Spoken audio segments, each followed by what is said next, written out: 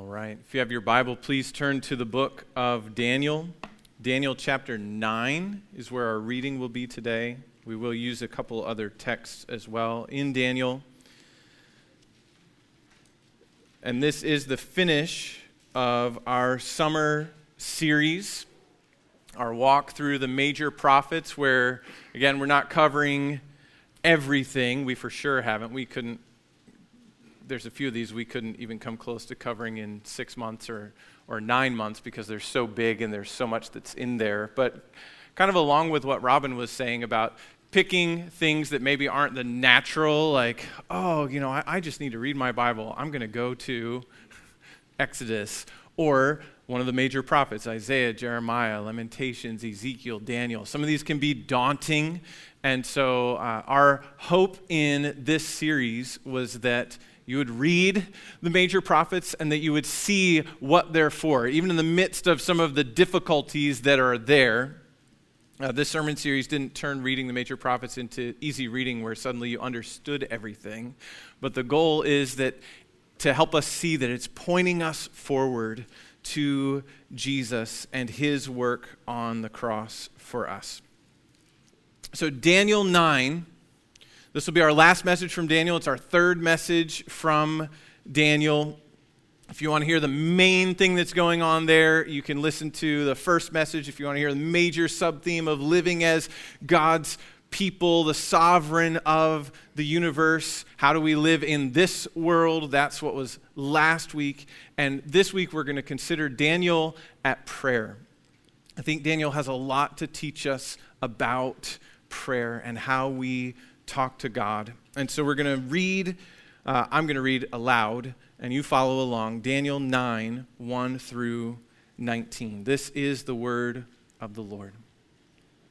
In the first year of Darius, the son of Ahasuerus, by descent a Mede, who was made king over the realm of the Chaldeans, in the first year of his reign, I, Daniel, perceived in the books the number of years that, according to the word of the Lord, to Jeremiah the prophet, must pass before the end of the desolations of Jerusalem, namely 70 years.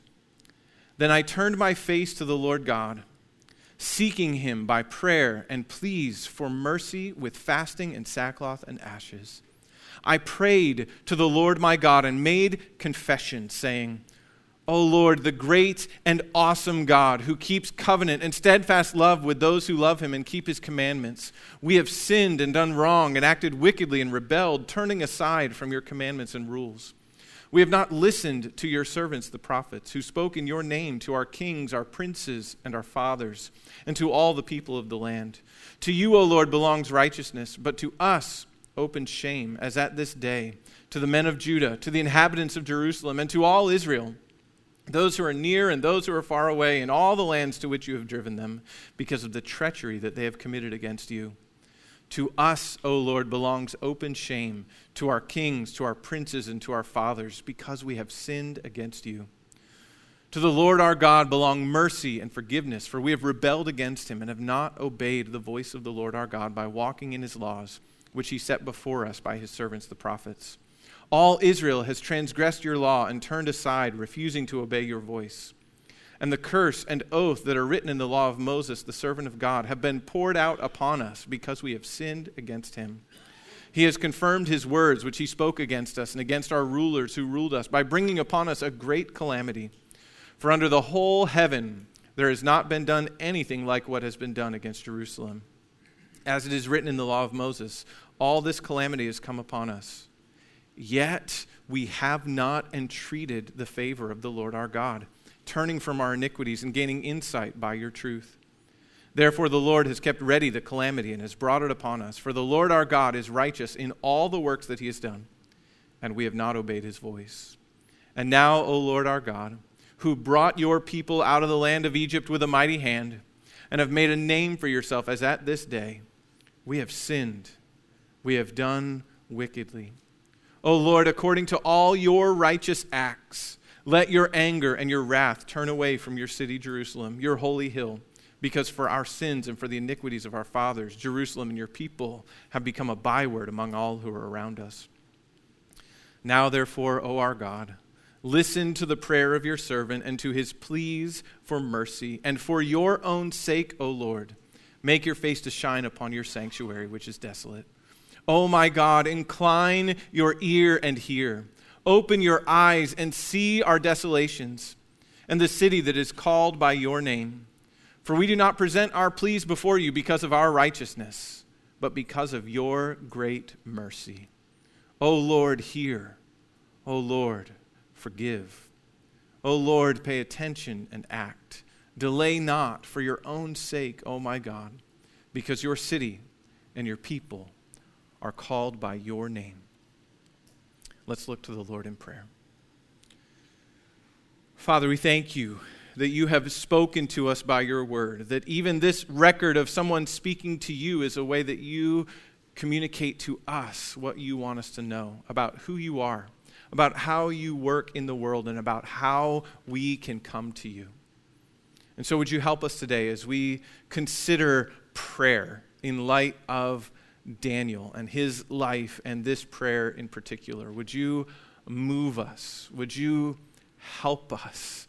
Would you guide us? Would you convict us where we need to be convicted? And then would you comfort us with the gospel, the good news that Jesus died for even the sin of our weakness in prayer?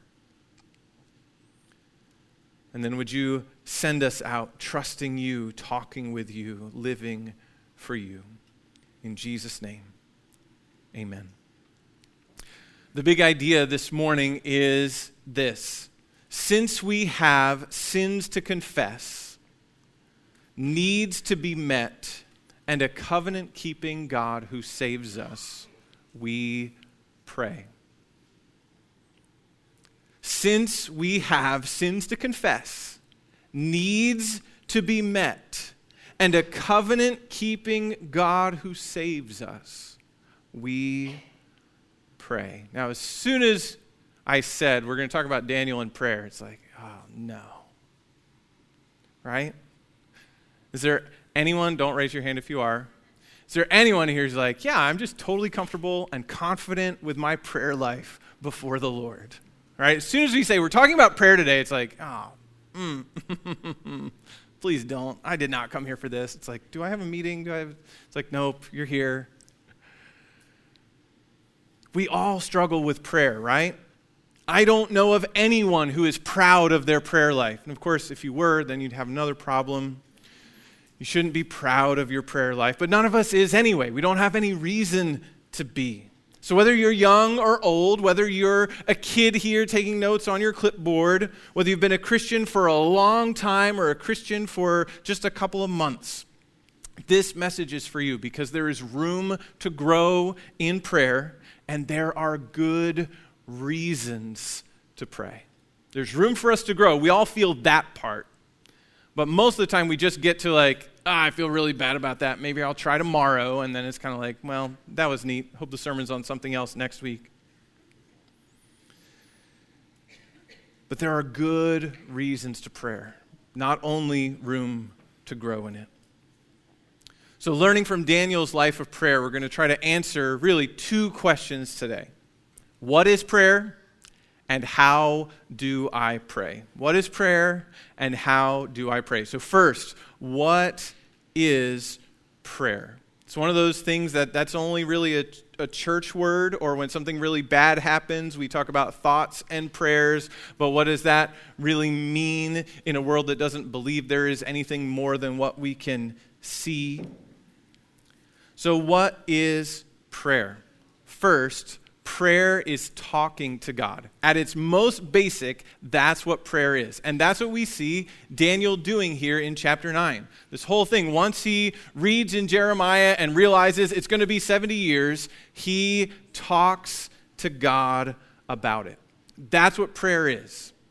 Sometimes we can make it kind of fancy. It's a church thing. It's a big group of people, and I've got to know the right words to say.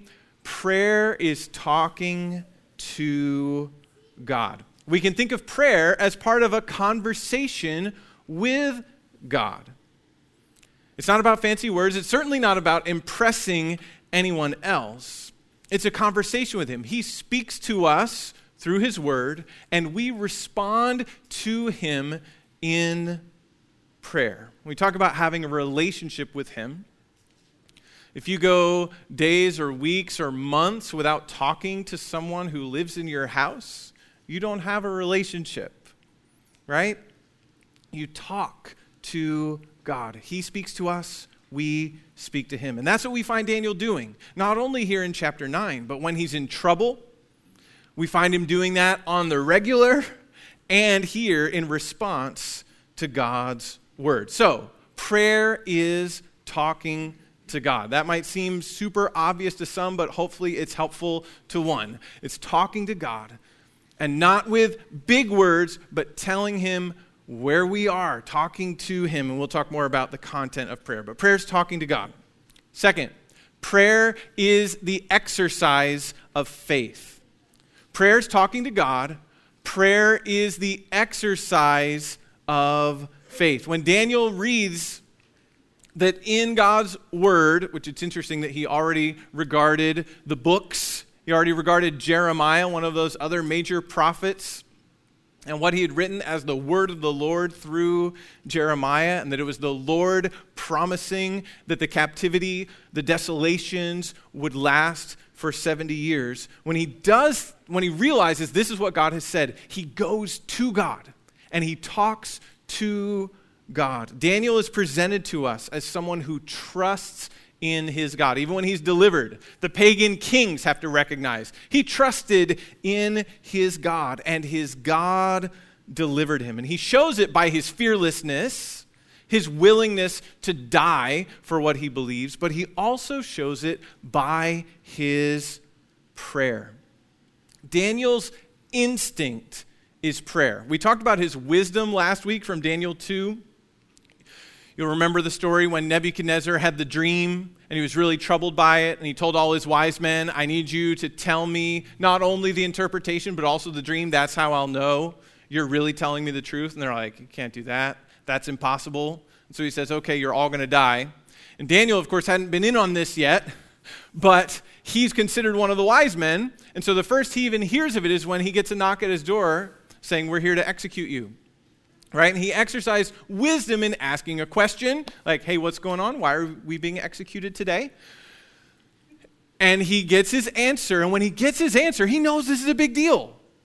This is significant. This isn't something he can just look up. This isn't something he just knows. And so what does he do? Daniel 2:17 and 18. Then Daniel went to his house and made known the matter to Hananiah, Mishael, and Azariah. We know them better as Shadrach, Meshach, and Abednego, his companions, and told them to seek mercy from the God of heaven concerning this mystery, so that Daniel and his companions might not be destroyed with the rest of the wise men of Babylon.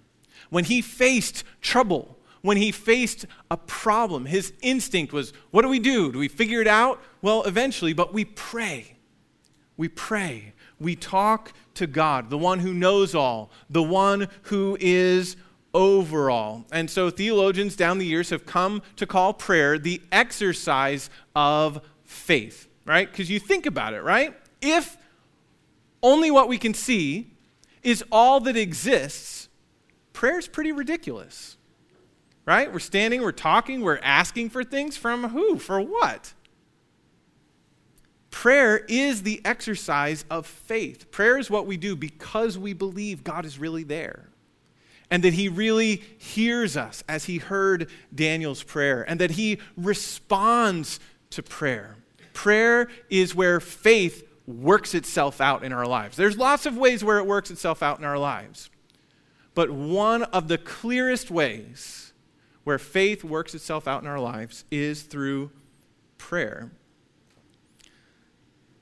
So then, what does our prayerlessness say about us? It's that we don't think we need God, right? My problems aren't big enough to need anyone else. I can figure this out. And we tend to approach quite a few of our problems this way, or maybe it's just me, but I'm guessing that maybe one or two of you are also there, where it's like, I can do this one. I can figure this out. I mean, this is a hard problem at work, and I've got to solve it. I was like, yeah, maybe you need to solve it. And I wouldn't recommend a 30-minute prayer meeting at your work while you're supposed to be solving a problem. But talk to God. Depend on Him. When we don't pray, we're saying we don't need God. We can fix it ourselves. We're also saying that we think God is not worthy of our praise, that we don't think He's done anything worth thanking Him for. When we can go days without acknowledging Him, it's like, well, I don't really have much to say. It's like, well, what has He done? Who is He? Is He worthy? And the song we sing that asks that question a lot, the answer is, He is, right? We should be singing that for the closer today, but we're not. Sorry. We'll get that disappointment out of the way now. When we pray, we prove that we believe that God exists. When we don't pray, we become practical atheists, just doing the things in front of us to do. How do we do those things? Trusting the Lord by talking to Him. And again, that doesn't mean it needs to be like a prayer service, right? And you pray for an hour. Sometimes we're weak in prayer because we think like that's the only kind of prayer that God wants. Like when we think of prayer, we're thinking of like connected with Bible reading and in the morning, and that's good. But God wants us to talk to Him throughout the day. Prayer is talking to God. Prayer is the exercise of faith, and prayer ought to be the rhythm of our lives. That's third. Prayer ought to be the rhythm of our lives. So first, prayer is talking to God. Second, prayer is the exercise of faith.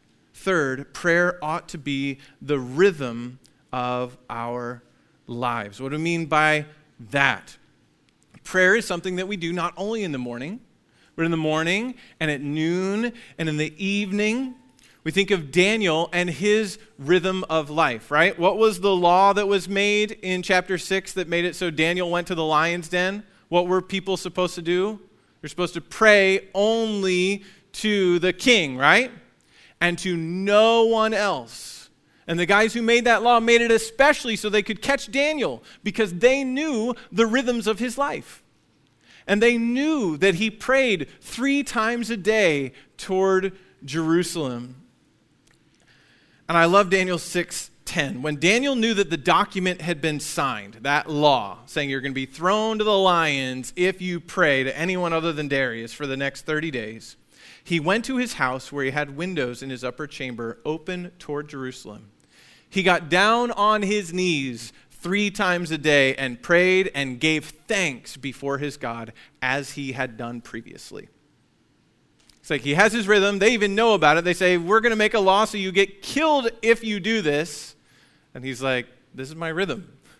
I'm going to do what the Lord has commanded. I'm going to talk with Him throughout the day, praying and giving thanks before God. Prayer ought to be the rhythm of our lives. And so that means sometimes our prayers are really short. Just like not every conversation you have with other people in your lives is long. There's sometimes you have really short conversation and it's fine. You said what you needed to say and you go on. Sometimes that's how it is with God. There are quick prayers as we're going on to do what has been given to us to do. But having a rhythm will help us remember to pray. Why do we pray at meals? Right? Is it so that the food won't turn rotten in our mouths? Right? How many people have ever joked about that, either with kids, right? It's like, oh, somebody started eating before. It's like, we better hurry before that goes down. We better pray. It's like when we're praying, and we talk about it as blessing the food, it doesn't change the food, right? It doesn't make it so the food tastes good, though there's some meals maybe we feel like that would be nice. It doesn't do anything to the food, right? What are we doing when we pray before a meal? We're acknowledging the God who loves us and cares for us and provides all our needs. And when we eat, that's an especially good time to do that. And we tend to eat, I mean, you say, well, I never eat breakfast. Okay. We tend to eat 3 times a day. And if you're eating 5 times a day, as some want to do, that's just more opportunity for you to pray. All right? And that's good. You can pray, and it's like, do we need to pray if dessert is more than 30 minutes after dinner? Right? Tell me you've thought about this, right? Do we need to pray? Hey, I see that thumbs up. Thank you. Do we need to pray again? Right? And we're asking the question all wrong, right? Because it's not about the ice cream becoming healthy for you. It's about talking to our God who loves to give us good gifts to enjoy. It's not, do I have to pray? Is it going to be okay? It's like, if you get that far, stop and pray. And say, God, I love you. Thank you. You have blessed me in so many ways. Having a rhythm will help us remember to pray, and it'll help us to be consistent in prayer. Because if you're at all like me, and maybe you're not, and that's probably a good thing in many ways, we need rhythms to help us remember. Rhythms actually help us remember. We need to do one thing after the other. And we need to get into our lives a habit of prayer that, yes, can start in the morning in a time with God's word, but should be a conversation throughout the day, talking to God as things come up. We go, okay, I need help. It's like, where does my help come? I'm going to lift my eyes to the hills. Prayer ought to be the rhythm of our lives. Fourth, prayer is hard because of the fall. Right? We say prayer is talking to God. So simple, right? It's the exercise of faith. Do you believe? Of course you pray. Prayer ought to be the rhythm of our lives. Prayer is hard, right? It's hard to be consistent. It's hard to pay attention. By nature, we are inclined away from prayer because we are inclined away from God and toward ourselves. In verse 13 here in chapter 9, there's all this calamity that's coming on them because of God's word, according to the laws of Moses. It's happening to them just like God said it would. And he says, yet we have not entreated the favor of the Lord. All these things coming to pass. God's told us what to do, and we still don't do it. Do you ever feel that way? And then it's even harder to pray then, right? So I've got a little distance now, just like in a human relationship, right? If something's wrong, and we know someone's upset with us, and we're kind of upset with them, and we're sure that we're right, because of course, right? We're content with that distance. We're like, it's okay if we don't talk for a while. Prayer is hard because of the fall. It's hard because of our sin. So there are times we don't want to move toward God at all. But then even when we do, we find ourselves distracted so easily, right? Seems like you can't concentrate on your work, and so like, okay, I'm going to pray. And then you can't concentrate on your prayer because now you're having all these great ideas about work. It can even happen in like church stuff. It's like, I'm going to pray. It's like, there's a lot of people I got to contact. There's a lot of things I got to do. And rather than saying like, the Spirit's telling me that's who I need to pray for, I'm like, well, I got to do it now so I don't forget. And it's not bad. If we're thinking about, again, prayer as ongoing conversation, if you're praying and the Lord brings someone to mind, maybe write their name down, right? That is okay. And then write it down, leave it, pray about them, talk to God. Talk to Him. We get so distracted with what we have to do. We have so much to do. We're like, oh, I don't have time for prayer. But we need God. And He really is who He says He is. And He really listens to our prayers. And He really wants us when we're weak, when we're lost, to come to Him. So what are some ways we can fight against distraction in prayer? So that in that time this week, you're like, okay, I'm going to do this. And we're like, whoo. One thing would be to consider prayer postures, right? If you're lying down in like a sleeping position, prayer might be hard. If you're super comfortable and relaxed, we have chairs downstairs that lean way back. And if you try to pray in one of those chairs, you won't be praying. Soon you'll be napping. And so consider your posture for prayer. How did Daniel pray? Generally, he got on his knees. Now, that's not a rule. It's not that God only hears us when we're on our knees. In fact, there are other verses that tell us to stand and pray. Those are two things we probably aren't usually doing when we're praying. And again, this isn't a rule. It's not like if you don't pray on your knees or you don't pray standing, God won't hear you. But it's good to put ourselves in a physical posture that reminds us what we're doing and why we're here. Another just kind of practical tip, pray out loud, right? How many times, well, I can pray silently, it's fine. And then like 30 seconds in, I'm like, what was I praying about? Right? I see the smiles from at least one or two. It's like, yep, I know that. Now, you can still get distracted praying out loud. These aren't foolproof fixes, right? These are helps for our distraction in prayer. Pray out loud. Talk to God. And remember, don't try to talk like your favorite Bible teacher or professor or pastor. That's not the goal of prayer. God is not impressed with our flowery language. He doesn't need us to say lots of big words. He needs us to be us with him. That's what he wants in prayer. So if you're getting stuck because you can't think of the right theological term, don't worry about that and just talk to God where you are.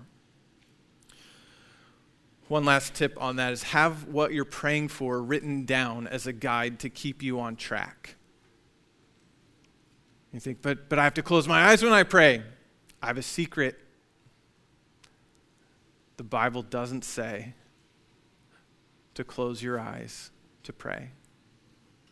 And the kids are like, what?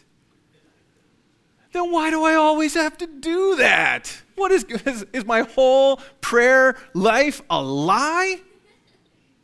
It's like, no, it's not. It's fine. And the reason I think that people started doing that was to help people concentrate, especially in a room where there's a lot of other people and a lot of other things going on that can distract us. It's a good idea to close our eyes. But I know even from conversations with some of you, there's sometimes as soon as you close your eyes, you're seeing all sorts of things. It's not dark inside your head when your eyes are closed.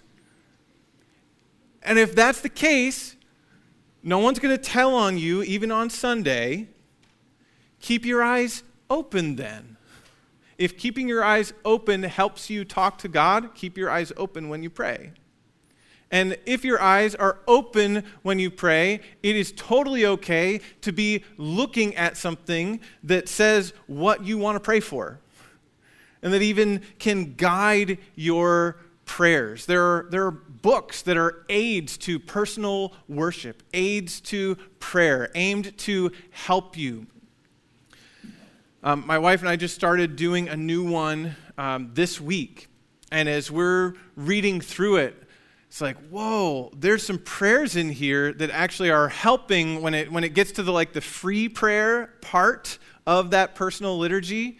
Our free prayer is better because it's informed by the prayers that are there to help us. They're setting categories of Father, Son, and Spirit, and God's mercy to us and our need of him. And it's like, this is actually helping us. Like when we're praying not following it, we're praying better because it was there. So you can have, whether it's a prayer list, I know many of you keep prayer lists. Here's people I'm praying for, things I'm praying for. So as you do that, open your eyes, see it, talk to God, and then see the next thing, talk to God. Are you getting the theme? Talk to God. Talk to God. So prayer is talking to God. It's the exercise of faith. It's the rhythm of our lives. It's hard. It's hard. If anybody tells you prayer is easy, they are lying to you. But it's not only hard. Prayer is possible because of our covenant-keeping God. Prayer is possible because of our covenant-keeping God. Throughout this prayer in Daniel 9, there are references to the covenant that was made with Israel. It's talked about as the law of Moses. It's talked about through their disobedience to his rules, to his law. They haven't done what he has said. They have not kept the covenant. But why is prayer possible? Because God keeps his covenant. Daniel prays here based on God's covenant and on his promise. He prayed for God to act, not because of all the good that he had done or the good that the people had done, right? He explicitly says, I'm not praying to you for that. I'm not praying to you because of our righteousness, but for your name, your character, your glory. It's for your own sake that we pray, because you rescue those who are called by your name. And he could do that. He could pray. He could approach God because it's God's nature to save, to be merciful, to be gracious, to hear us when we pray because of his covenant with his people. Like, who is Daniel praying to? In verse 15, it says, Now, O Lord, who brought your people out of the land of Egypt with a mighty hand. That's who he's praying to. The God who rescues his people. And if Daniel could pray with this kind of boldness under the old covenant, think of the access we have because of the new covenant. And this is where it points us forward to Jesus. He's praying looking backwards. But what can we do in prayer? We are under the new covenant with better promises than the old one. The promises there were being fulfilled. If you disobey and you disobey and you disobey, you'll be put out of the land. Your land will be desolate and you will be in exile. And under the new covenant, we have different promises. We're not only delivered physically out of Egypt and have to work our way into staying in the land. Through Jesus, we are delivered from all our sin and are part of his eternal kingdom. And in this covenant, as in all covenants, God starts it. God comes to us. He's the covenant initiator, and he is the covenant-keeping Savior. And so the gospel is not how to get to God and how I figured it out. That's not the story of any of us. How do we get there and how I know? It is that God came for us, right? Even as we sang way back near the beginning, singing Jesus Strong and Kind, there's all this, when I'm weak, when I'm afraid, right? I can come to him, I can come to him, I can come to him. Why can I come to him? Because Jesus said, if I'm lost, he will come to me. And he showed me on that cross, he will come to me. We can come to him. You can come to him. Even if you're feeling all your weakness in prayer and like, I'm so bad at this, what do? We can come to him because he has come to us. Jesus came as the God-man and lived among us, took the form of a servant, ultimately serving by giving his life as a ransom for many through the sacrifice of his body on the cross, taking all our sins in his body on that tree, dying in our place, the death, the punishment that we deserved. But then he didn't stay dead. On the third day, he rose triumphant over the grave, sin, death, and hell. And one day he is coming back for us. And while we wait for him, he has sent his own Spirit to help us. So ultimately we can pray because we have a God who saves us. He's a God who's merciful and gracious, just like Daniel prayed here, even to people who are bad at prayer. Jesus himself prays for us that our faith wouldn't fail. And the Spirit helps our weakness in prayer. There's sometimes you're like, I want to pray. I'm not even that distracted, but things are so difficult right now. Things are so heavy. Things are so hard. I don't even know how to pray. I don't even know what to say. It all feels flat. It all feels wrong. It's in those moments the Spirit, according to Paul in Romans 8, helps us in our weakness. praying with groanings that can't be uttered, with words that maybe aren't even words.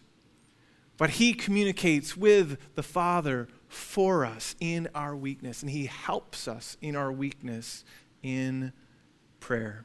So what's prayer? It's talking to God. It's the exercise of faith. It ought to be the rhythm of our lives. It's hard because of the fall, and it's possible because of our covenant-keeping God. So, how do I pray? Like, what if I don't know where to start? How do I pray? And that's what we'll be considering for the last few moments here. How do I pray? What if I don't know how to start? I don't know what to do. You're saying talk to God, but I don't know what to talk about. I don't feel like we have that much of a relationship. I don't know what to do. So there's a series of questions that we're going to consider that'll be questions that can jumpstart prayer. Okay? What about my sins? How do I pray? What about my sins? And that's what Daniel's doing here. He is confessing sins. If we have sins to confess, we have something to talk to God about. If we have sins to confess, we can pray. We don't usually think about it that way, right? If we have sins to confess, it's like it's why we need to keep some distance. But if we have sins to confess, that is why we can come, because of our covenant-keeping God who saves us. And so now, if we confess our sins, he's faithful and just. It means it's the right thing for God to do, to forgive us our sins and to cleanse us from all unrighteousness. So our sin, if we have it, we can come to God and confess it. This prayer in Daniel 9 is a prayer of confession, both individual and corporate. We're not going to enter the big debate about that other than saying he's doing something that's right here.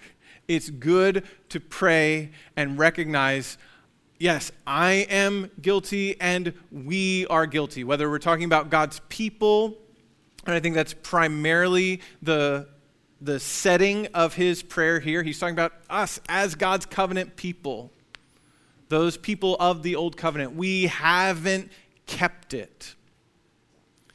And there are ways that we as the church fall short. There are ways as the church that we are weak. As God's people, we are weak. And so it's appropriate, and it's one of the reasons that we do what we do every Sunday early in the gathering when we pray. And there's a time for confession of sin, for each one of us to confess our sins, but then also for one to lead us in prayer and confessing our sins corporately to God and asking him for forgiveness, just as Daniel did here. So, first question we can ask when it's like, I have no idea what to do in prayer. What about my sins?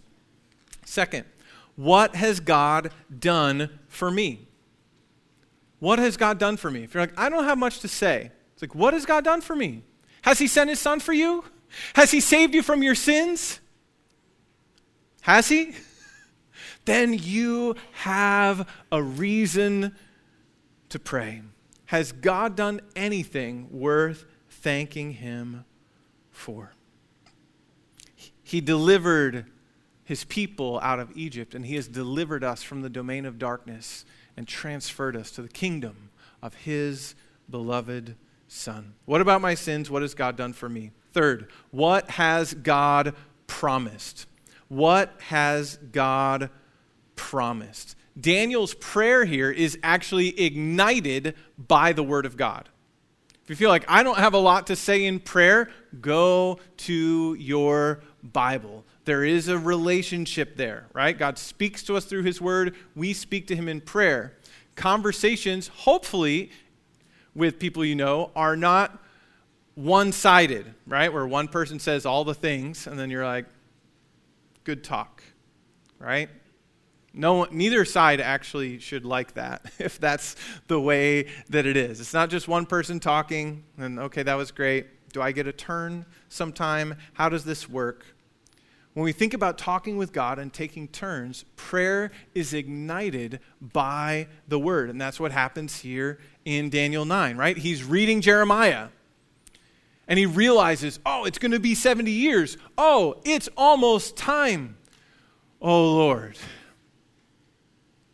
And so as we read God's word, it can ignite our prayers. We pray God's own words back to him. We started today with the responsive reading from Psalm 25, the one after which we were confessing sins and being assured of God's forgiveness of us through Jesus. And that's a prayer that we can pray. Our situation isn't exactly like David's, but it can give us categories. To you, O Lord, I lift up my soul. And Aaron led us really well in thinking about the categories that are present there. And you can do that with any number of psalms, a prayer like this one, other prayers throughout the scripture. Paul can't write a letter without stopping to pray. And so all along, he's writing and then he just breaks out in prayer to this God who is worthy and who saves us. And he prays for his people to know his love for them, to know his care for them, to know his provision. So we pray God's own words back to him. We talk to him because he has talked to us. He talks to us in his word, and we talk to him in prayer. So what has God promised? And we can pray to him based on those. You've promised to keep us to the end, and I don't feel kept right now. So God, help. You've promised to care for us, and I'm struggling to know that you care for me. God wants to hear us talk to him like that. If that category in particular is something you're like, I'd love to hear more about that. Earlier in this summer, we had a sermon on the book of Lamentations. It was about how we bring our laments, how we bring our, God, I thought it was going to be this way, and it's that way, to him, that we pray to him. We talk to God when we're in trouble, when we're facing difficulty. We talk to him honestly, humbly, and hopefully. It's bad to recommend your own things. I did preach that sermon, but I think it's helpful not because I said it, but because it is from God's word, particularly to people who are struggling or in trouble or in difficulty. So what about my sins? What has God done for me? What has God promised? What do I desire? You're thinking about, how do I get started in prayer? What do I want? Again, this doesn't have to be fancy.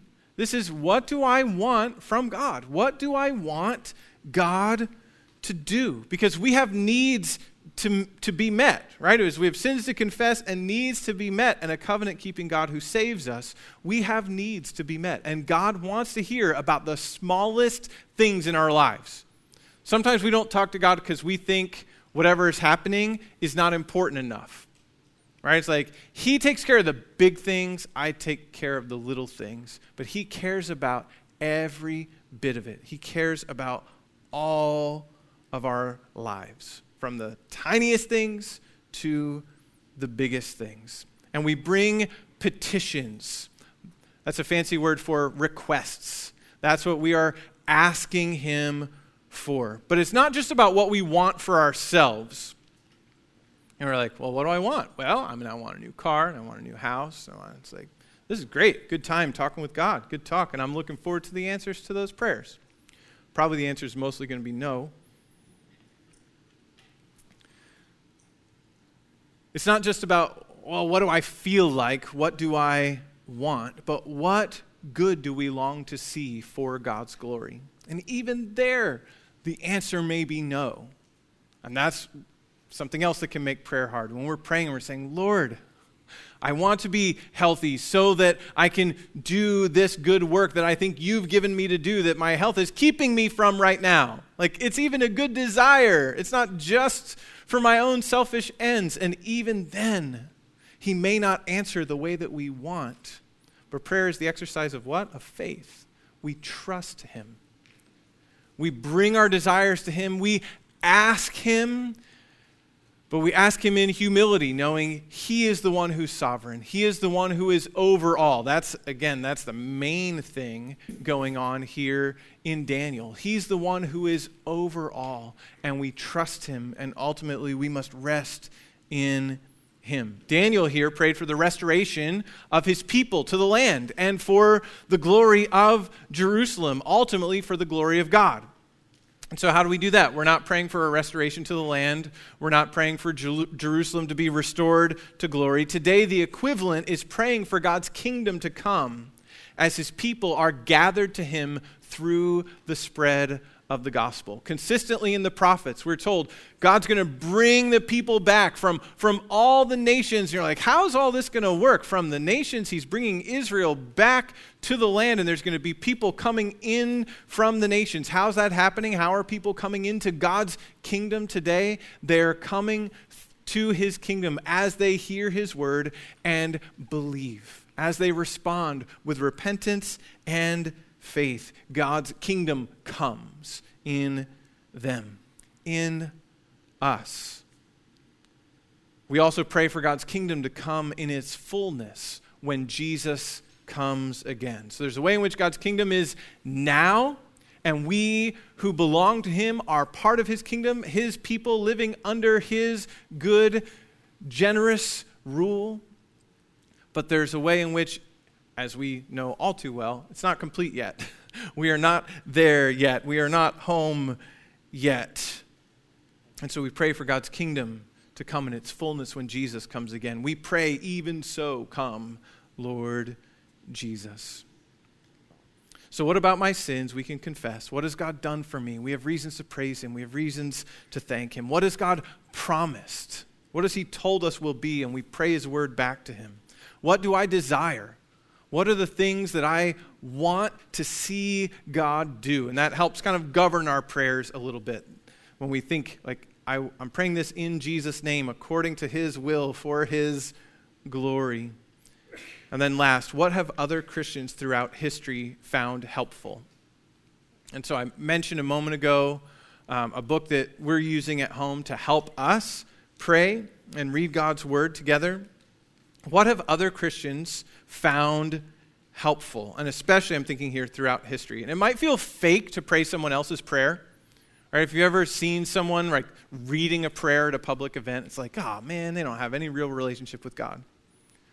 Or maybe they cared very deeply about being precise in this public prayer because it's a little bit scary to do that. Not everyone can just close their eyes and go.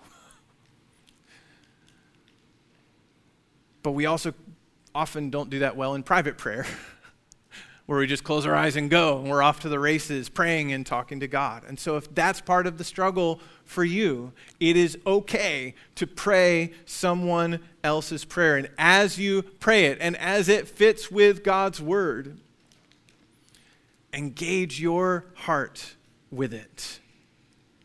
It might feel fake to pray someone else's prayer, but it can be a pathway to much deeper, more biblical prayer too.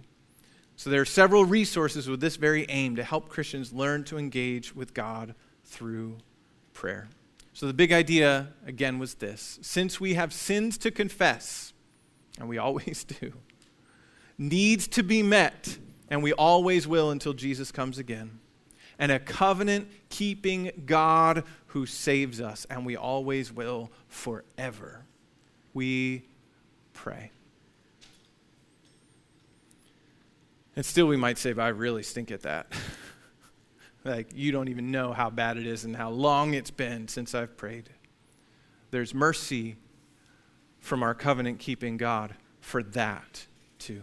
The Lord is committed to us not because we're so good at prayer, but because he is committed to his name and his glory. He saves us by his grace according to his promise. And we can call out to God based on his covenant love for us. We pray for him because we pray to him because we need his forgiveness for our broken selves. We pray to him because we need God's help in this broken world. And we pray to him because we want God's kingdom to come in people's hearts and when Jesus comes again. So as you go to prayer today, as you go to prayer this week, the goal isn't prayer for the sake of praying we prayed, and next week we'll be, did you pray this week? Is it going better? It's going good? And maybe we should talk like that a little more, not like that, but asking good questions. The goal isn't prayer for the sake of saying that we prayed. It's for having an ongoing conversation with the God who created us and redeemed us. When we're in trouble, may our instinct be prayer. In our daily rhythms, may our habit be prayer. After all, the Lord loves to meet us there. Let's pray. Oh God, thank you.